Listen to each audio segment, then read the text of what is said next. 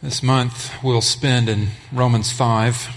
We've been through Romans 4 in two big chunks, and now we slow it down for Romans 5. It's one of the better known chapters, really, in all of the New Testament.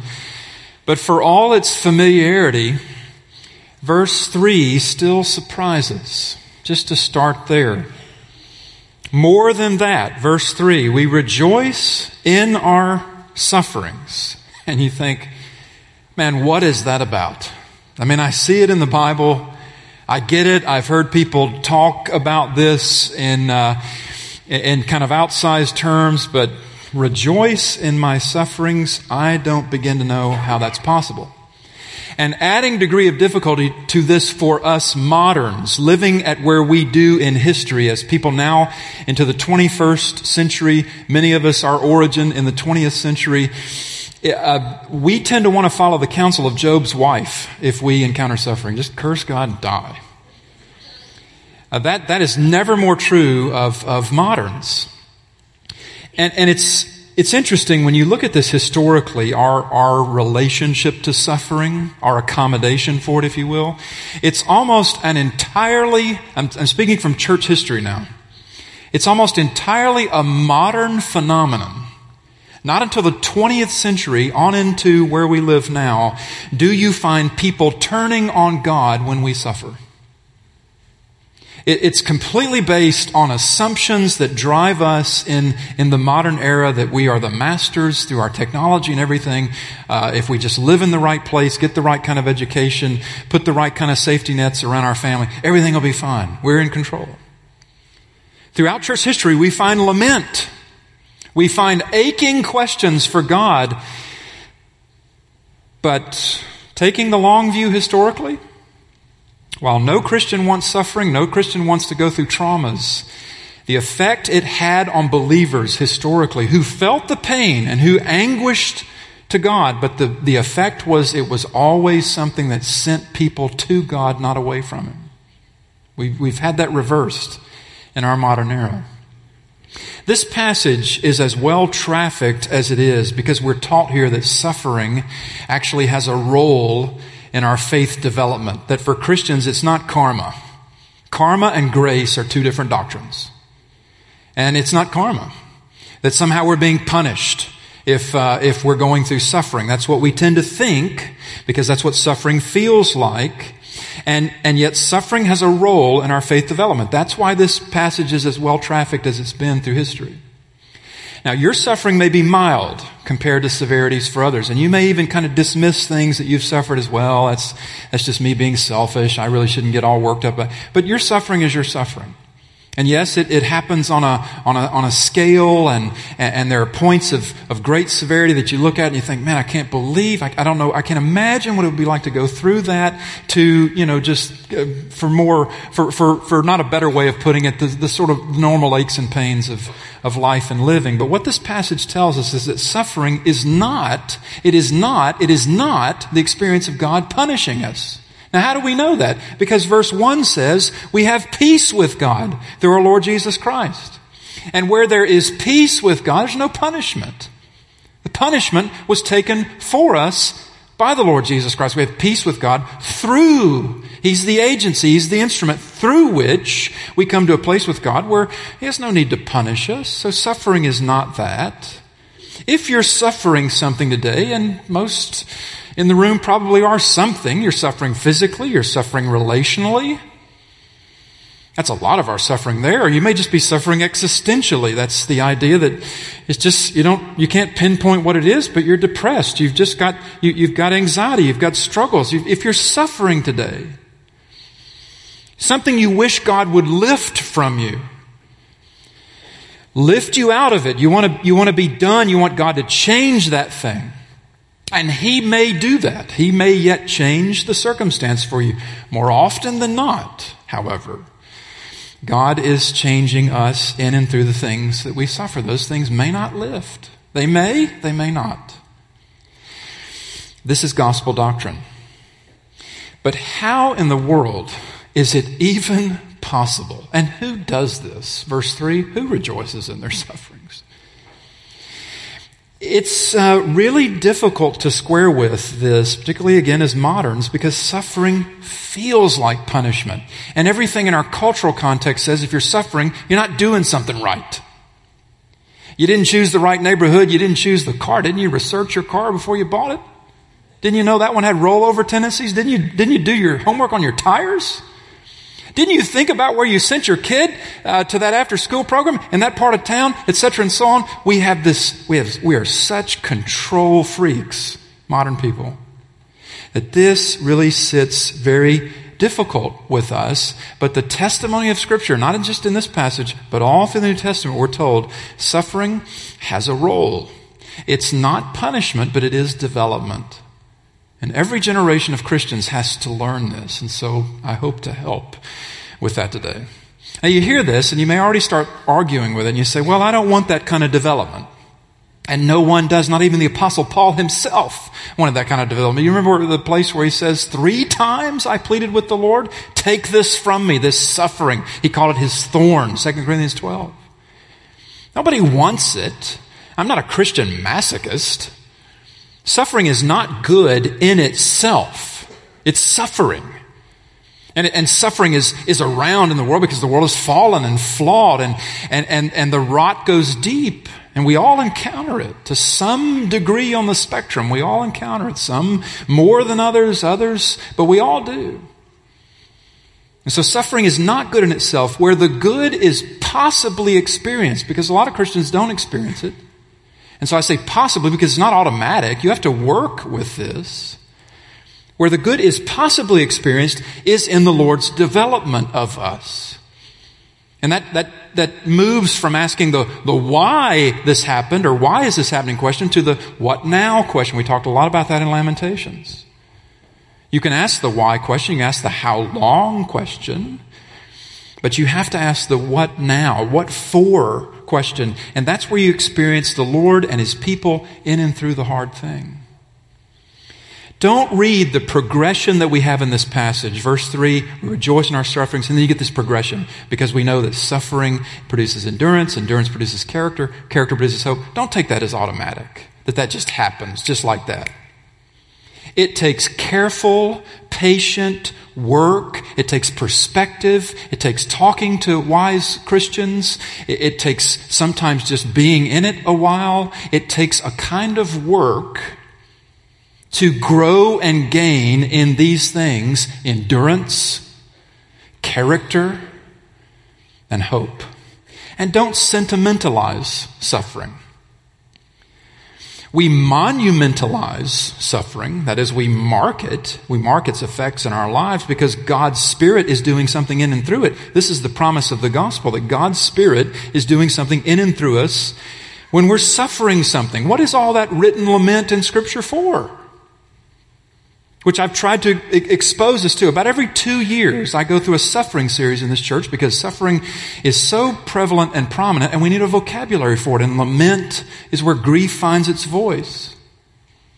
What is memoir? I read a lot of memoir. I don't know about you, but I read a lot of memoir because a lot of memoir is monumentalizing something hard for what it held for me that I now hold on to as valuable to me. And so when you look at verses 3 through 5 here with endurance produces character, character produces hope, and hope doesn't put us to shame. When you look at these holdings, that's what we ought to think of endurance and character and hope as. Think of them as holdings, almost like investments. Your holdings in endurance, in character, in hope are going to yield. But as they do, as they grow and mature, your holdings in these things, to think about it this way, you might get easily defeated. You might get easily deflated. You might be somebody who's very easily discouraged. And what that often means is that you don't have enough experience in suffering. And please don't hear that as the equivalent of beatings will continue until morale increases. This is not a pirate ship, okay? Again, this is not the good ship Christian masochism. But suffering is universal. It's the human condition living in a fallen world. And so it intersects with every life. And Christianity is not karmic. You're suffering because you're getting what you deserve. Grace says He suffers for you so you don't get what you deserve. So then Christianity does something different with suffering. It says that suffering is not punishment, but it's development. And again, we argue with this, we fight with this.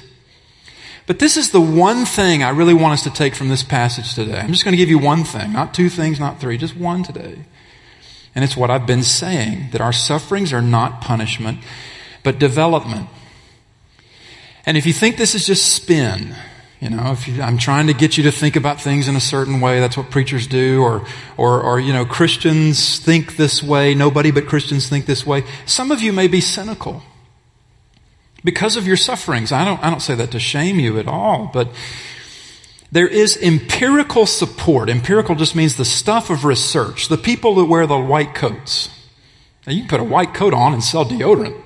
It's anything with a white coat translates, except in pediatric dentistry. I was talking to the Pages about that this week, and Chuck Page said, in pediatric dentistry, the white coat does not help. Kids are scared of that. But the rest of us, I put on a white coat up here, I can tell you anything, and you'll believe it. But research does bear it out that people need difficulties in order to develop enduring character qualities, like resiliency, which you cherish and prize when you're around people who are resilient, like less selfishness. Sometimes our troubles, they sort of move us away from that selfishness. We gain more empathy. How else do people develop, grow, except through troubles? One psychologist calls it post-traumatic growth. And he's not being flippant. Individuals don't grow. We cannot grow. And communities don't even bond without some shared trouble. I have a friend who moved to a city up north to pastor a church there. And the city flooded. The main river that runs through that city, it overran its banks. This was big news 10 or so years ago. And it just the whole area was put at risk. He met many of his church members sandbagging houses. Guy was a new pastor, my buddy. And most of his church members he met with grime and muck all over them because they'd been cleaning up from the floodwaters once the river started to recede. And he told me nothing endeared him to them and them to him like that experience of the shared natural trauma. If he had any thought going there of, Lord, why did you bring us here for the flood, not after it? He realized that in that church, in that community, all you had to say was the flood of, whatever it was, and people were right there with you. Now, does that mean the flood happened to that town so my friend would be more endeared to his congregation? No. Try not to be real linear with this. Don't draw causal lines like that, but that there can be value coming out of suffering is a deeply Christian idea. But psychology also bears this out, and I just say this for the benefit of those who want to fight with theology. Those who have in the back of your mind this thought that, the Bible just cannot be right about this particular subject, and you fight it. It's really American culture, it's American prosperity that feeds us that fighting. But I don't know if it helps you to hear psychology's take on this. It doesn't make Scripture more true to cite psychologists in corroboration, just for those of you who dismiss psychology on the other end of the spectrum. But take it for what it's worth. The research, not just what Scripture says, but the research bears it out. It bears out the truth of Scripture. That suffering will often change your values. It will hone and streamline what you feel like is really important in life, your priorities, your philosophies and perspectives. And the testimony of many is that the change is for the better. Now, this never means we want to repeat the trouble. We want to go through the traumatized set of circumstances again for what we found it held for us, what it handed to us, and we've made part of our holdings and endurance and character and hope. But if you don't have endurance and character and hope, you miss those things if you don't have them. You find it extra hard to get through this life if you don't have endurance, character, and hope. And others will miss it for you if they experience you deficient in those areas. Suffering often is the way our faith is developed in this framework. Now we're looking in this Romans series, this one in Romans 4 and 5. We're taking Romans in about 5 mini-series, and we're looking in this one at why faith matters. We looked in the last one, chapters 1 to 3, at why sin matters. We're getting to why grace matters in chapters 6 to 8 eventually. But here in the first 5 verses of chapter 5, we find that suffering is a kind of amino acid for faith. It's like a protein. Many through the centuries have said their faith wasn't real to them as a resource for actually living life as it is until they had known some suffering, and that suffering drove them further into their faith. You know, coming back from Israel, many have said to me, you know, boy, doesn't a trip to that place make the Bible just pop? You know, it comes more alive for you. And I know exactly what they mean by that. It does. But if anything really has made the Bible come alive for me, it's actually been suffering. Are you here, Lord, in this mine that I'm now down in? Where it's deep and it's dark and this stuff I'm breathing into my lungs doesn't feel like it's good for me. Are you here? See, chapter 4, the reason we took it in 2 chunks is because chapter 4, preaching to a modern audience, chapter 4 is largely conceptual, though it's not abstract, because we're given the person of Abraham. Abraham is put before us to say the way God, the basis for which God has always accepted people is by faith. Well, who does Abraham point to? His ultimate descendant, Jesus. And so who do you get in chapter 5? The Lord Jesus Christ, right there in the very first verse. Since we've been justified by faith, verse 1, we have peace with God through our Lord Jesus Christ. You know what's going to test you whether you believe that? Suffering. Because it feels like punishment. But how is it that this is preaching the gospel to yourself. How is it that we got to be justified? Through His suffering. It feels like punishment to us. God must be angry with me. I'm not saying that something might not be wrong in your life. God can't use suffering to get our attention in something, although don't worry about that. But how is it we got justified? Through His suffering, through His taking our punishment for us. To be justified is to be declared righteous. Sin is a righteousness problem. Remember that from chapters 1 through 3 in Romans? We all have sinned, only Jesus did not.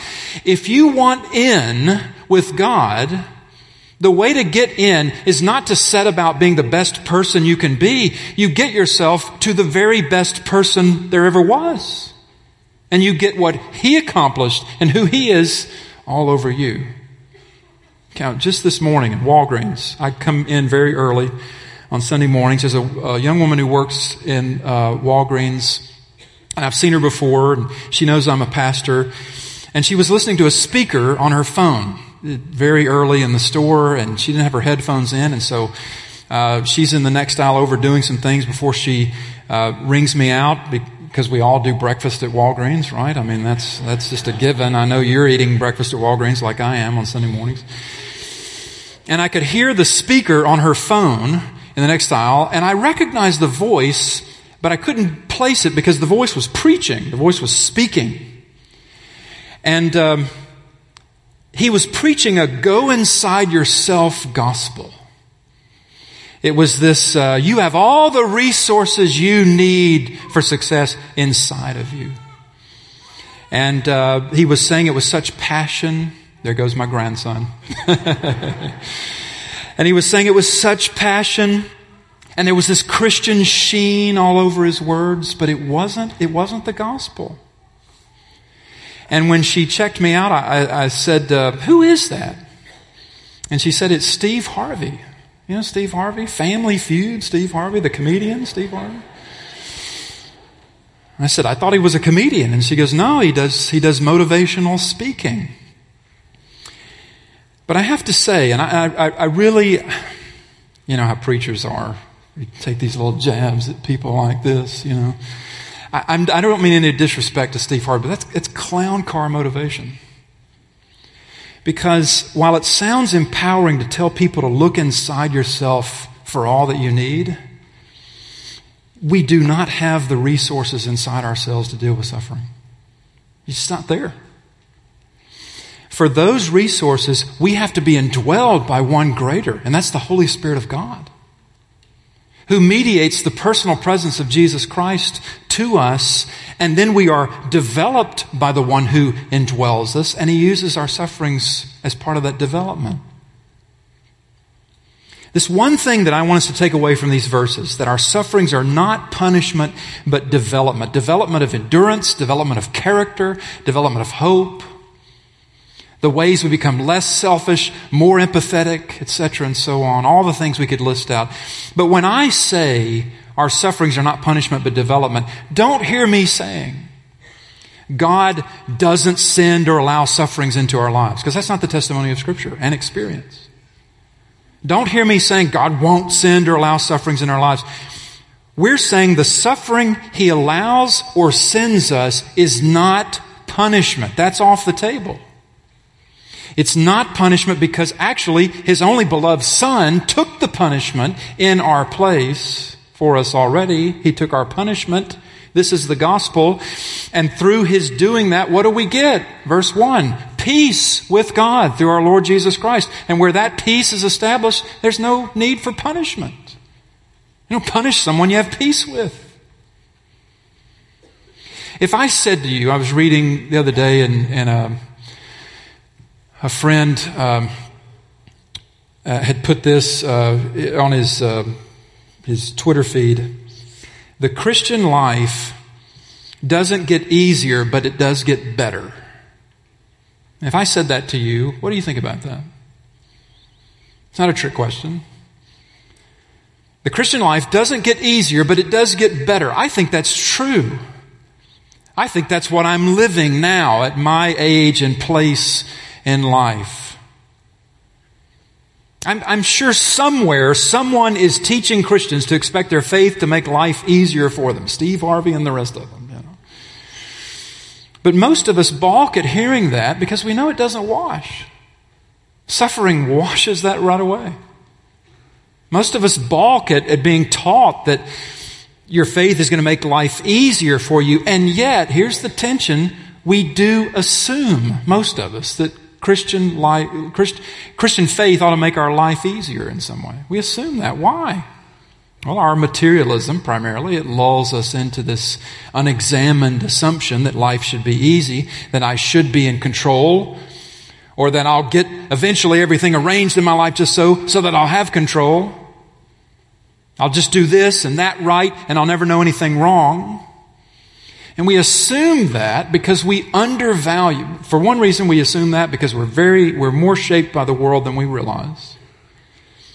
We're more shaped by our surroundings than we realize. But the other reason is because we undervalue how much development we need in Christ. Look at verse 2. Through Him, verse 2, we have also obtained access by faith into this grace in which we stand. And if it's all of grace, He doesn't owe me anything, though He gives me everything. And that's what verse 2 goes on to say. And we rejoice in hope of the glory of God. Verse 2 in a sentence is, He doesn't owe me anything, but He gives me everything. He doesn't owe us anything if it's by grace. And yet, what is hope? Hope is everything. It's everything. More than that, verse 3, there's more? Yeah, we rejoice in our sufferings. You go, well, Paul, that doesn't sound like more. Sounds like less. Sounds like we're going the other direction now. I don't want sufferings. I mean, can we have another way here? How about I get to rejoice in something other than suffering? Rejoice in suffering, verse 3? What are you talking about? What are we rejoicing in? What's there to rejoice in? Here it is, in essence, that your faith is not karmic. And it's grace. What we're rejoicing in is that peace with God means God is not punishing us. Whatever else the suffering means, it doesn't mean that. And so the suffering, because I calculate that, because I know that, what does it take me to? It takes me to renewed appreciation. This is not punishment. Yeah, I don't want suffering. You don't want suffering. None of us, all God's children, none of us want suffering. But when it comes into my life, it is the opportunity not only to be developed, but one of the ways I get developed in endurance, character, and hope is that I move from there to the recognition that this is not punishment. And so that's how suffering preaches the gospel to me. The punishment was taken. I'm not even going to talk about discipline with you because I don't want to muddy these waters. I just want you to get the concept. Because a lot of you go right to exceptions, and bless your heart for doing that, but that's what you do. All Southerners in the room know I just insulted you. Yes, I did. But in love. In Christ's love. Don't you love it when you get a critical letter and they sign it, in Christ's love? Yeah. And now Christ loves me, buddy. We're rejoicing that grace means God's glory covers us now.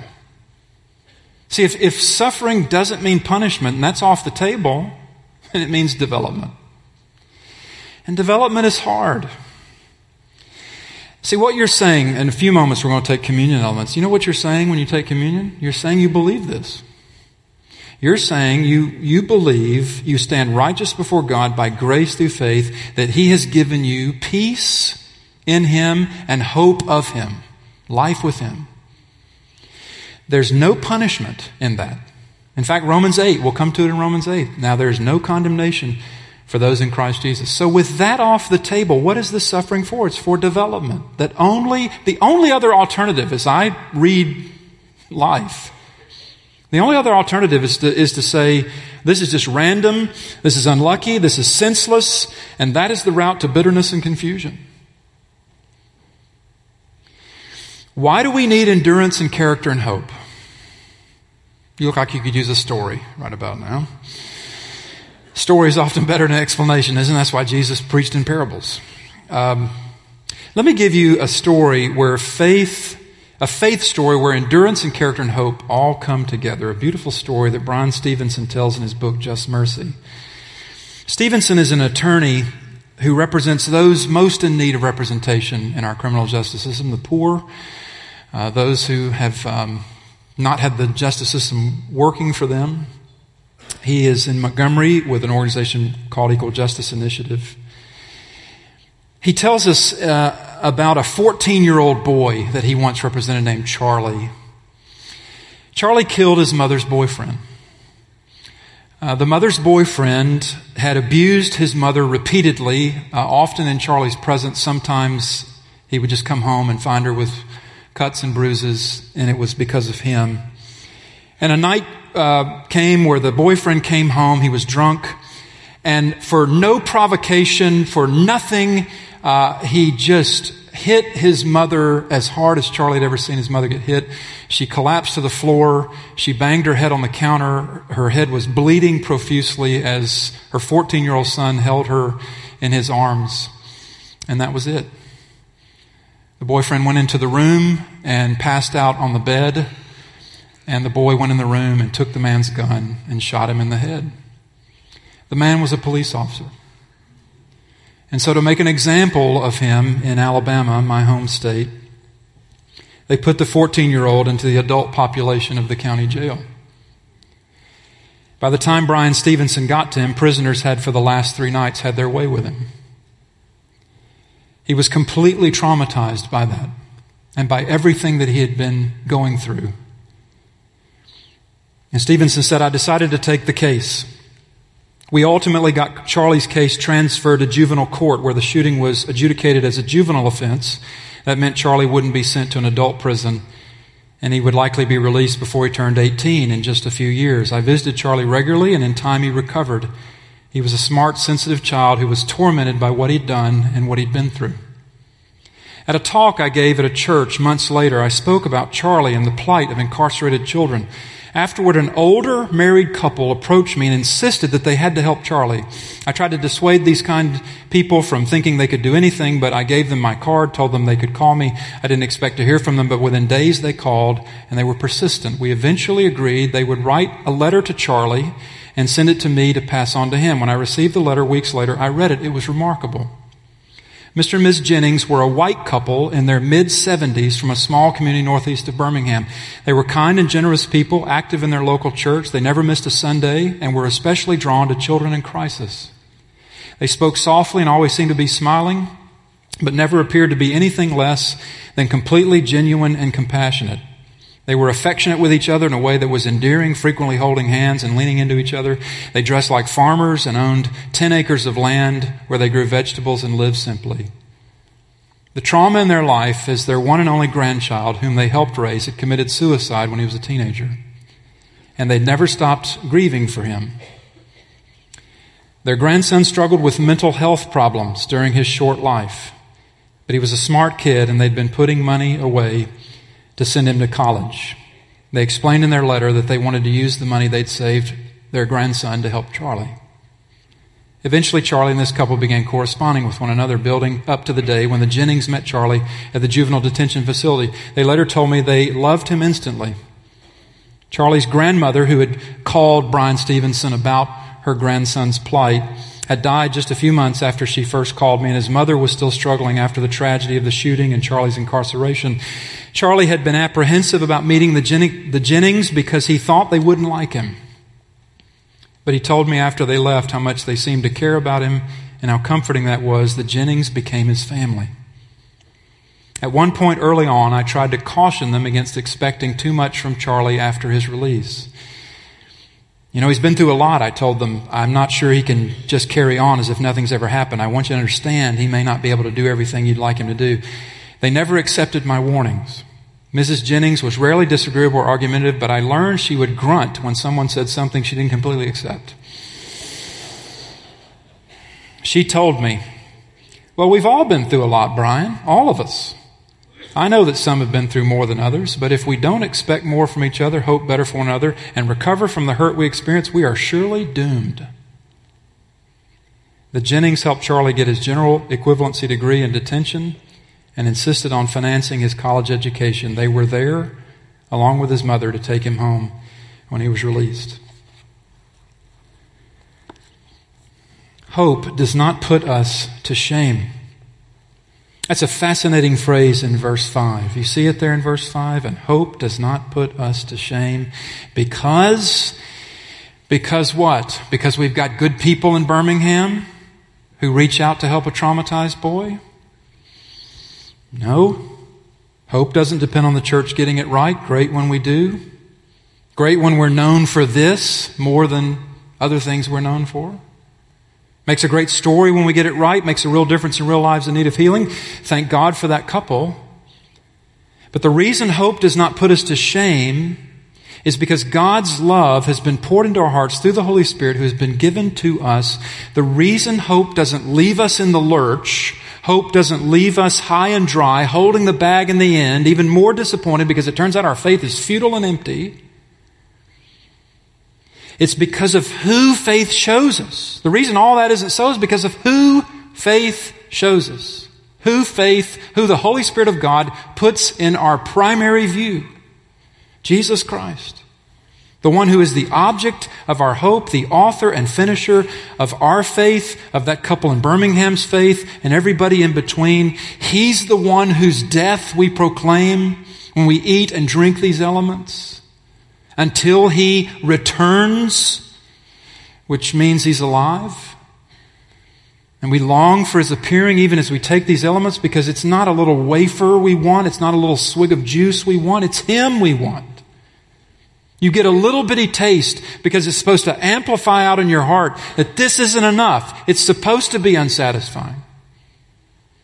It's supposed to be at the same time satisfying. He's done it all for me, and unsatisfying. I still want Him. I want to see Him. That's why we proclaim His death until He comes. It's Him we want. The one who suffered on our behalf, who's suffering for us. His suffering for us is our ultimate holding. It's our ultimate value. I'm going to pray, and then our choir is going to sing us into taking communion together. Let's pray. Endurance, character, and hope don't seem like things, Lord, that we would really set off for ourselves, but we do in our sufferings gain in these things, grow in these things, not because we want to, but because you know we need to. Only you really know us. We don't know ourselves half as well as you know us. And so we're grateful today, Lord, that you welcome us to your table, that you welcome us into your presence to worship. We're thankful that you have given to us that you cannot be repaid. We're thankful that you have accomplished for us not just a standing with you, but a life. Because hope opens the door to all the treasury of everything that we have with you. And we're grateful. Thank you, Lord, for this time of communion following. Thank you that we can draw near to you this way and be mindful of your drawing near to us the first go around, and that the second time you will come back to rule and reign. Thank you that your suffering is complete, that it was finished, and that we are the recipients of a finished work. In Jesus' name, amen.